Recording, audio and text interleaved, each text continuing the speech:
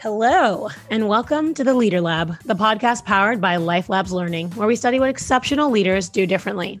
Each week, my lab mates and I will distill our findings into powerful tipping point skills, the smallest changes that tip over to make the biggest impact in the shortest time. The result?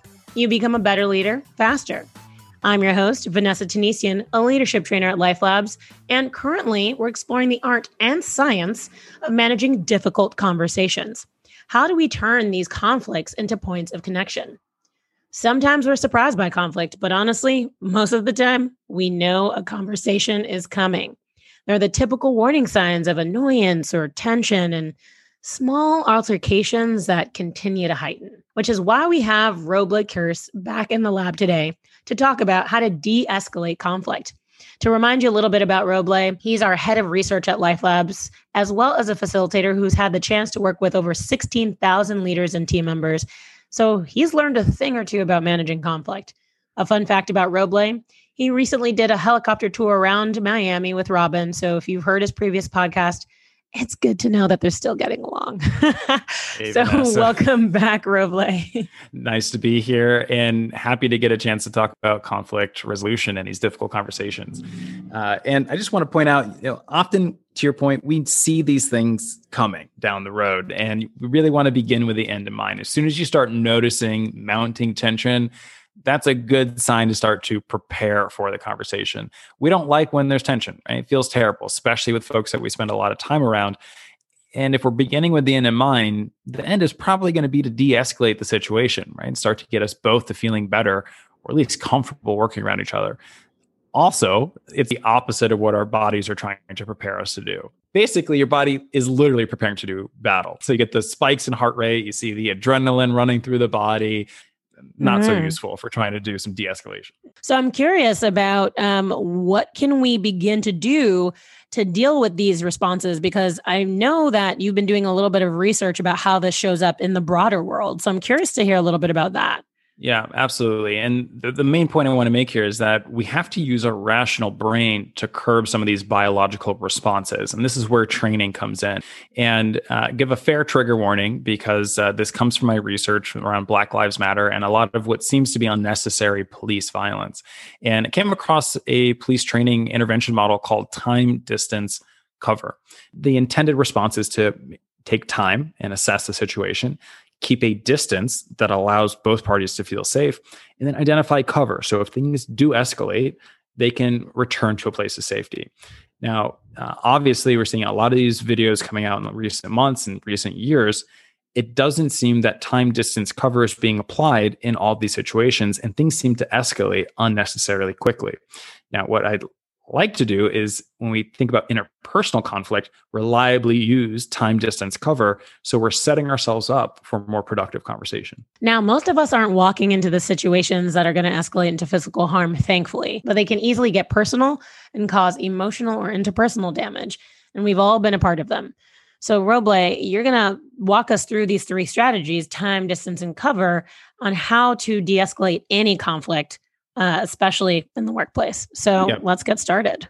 Yeah, you got it. So let's use a case study here. We'll use an argument that comes from me. I'll do some self-disclosure here. And let's go back a few years. I was having a conversation with a manager, and he pitched me and a few other folks on this voluntary project.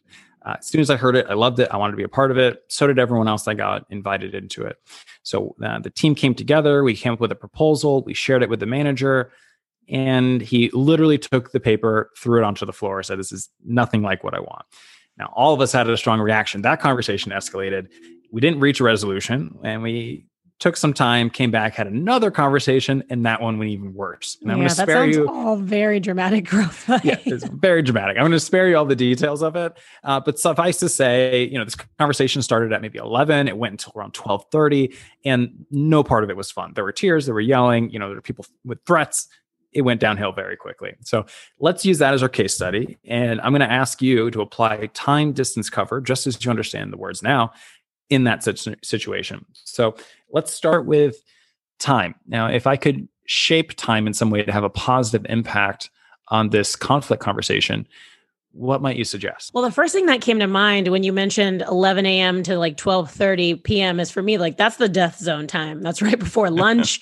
And there's tons of research that shows that the dip in glucose availability in the body has a dramatic impact on people's ability to pay attention, to learn, to remember. So maybe a conversation that was either a little bit earlier or even possibly a little bit later might have boded a little bit better. Yeah, +1, I would agree with that. Glucose levels on rational thinking, there's definitely some deterioration effects there. And either if I wasn't going to change the time, probably could have grabbed a Snickers. I don't know. Are we getting any money from Snickers? No endorsement deal. Well, I'll have to cut that in post. Okay. Okay, thanks. And so that's one thing we could do with time. I also want to add just our attention. It's hard for us to stay focused for long periods of time. So if I was thinking about time and preparing for conflict, first thing, make sure it's after a meal, right? Keep glucose levels high. Second, keep the conversation relatively brief. Most research seems to be centering around 18 to 20 minutes worth of attention if it's an engaged conversation.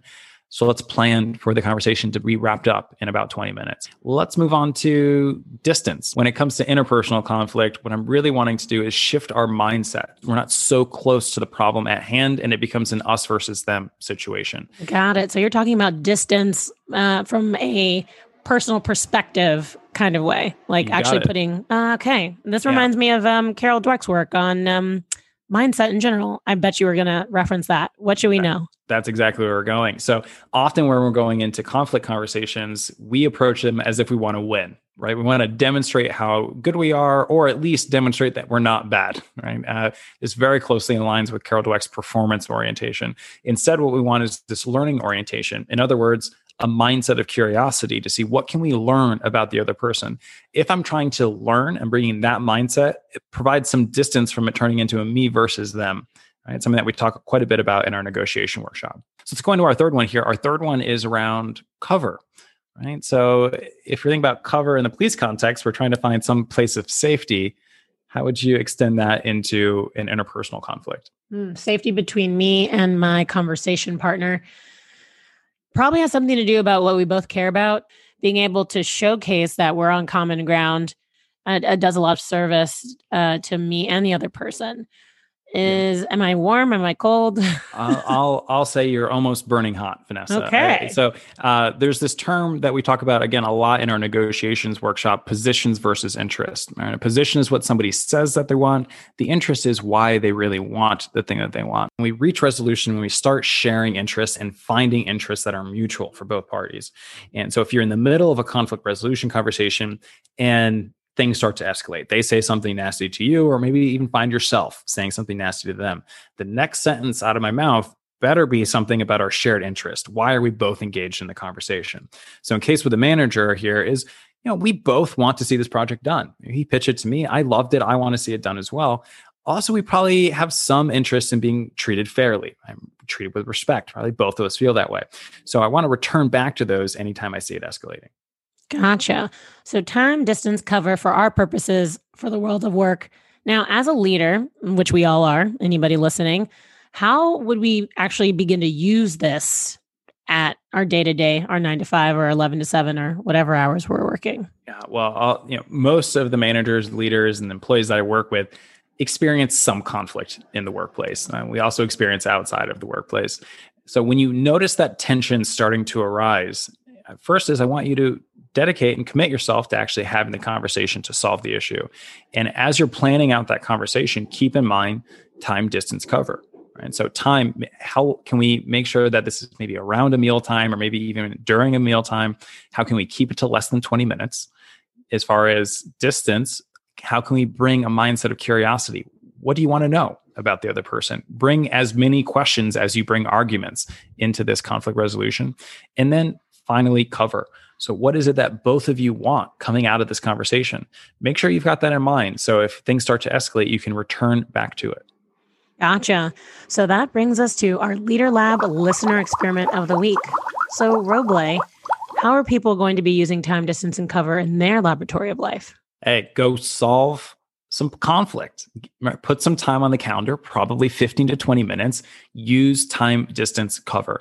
As soon as you notice tension, and don't kid yourself, you probably already know there's some tension that exists between you and someone, Put 15 minutes on the calendar, use time distance cover in advance, and notice how much easier the conversation is to have. Well, I thank you, Roblé. I will be using time, distance, and cover right after this to talk to you. Well, that brings us to the end of another episode of the Leader Lab. Make sure to subscribe so that way you don't miss an episode, and share this with at least one other person so we can all make tough conversations just a little bit easier. Feel free to follow us on Twitter at LifeLabsLearn or on LinkedIn at LifeLabsLearning. And to bring training to your team, head on over to lifelabslearning.com. And we'll see you in the lab next week. Bye.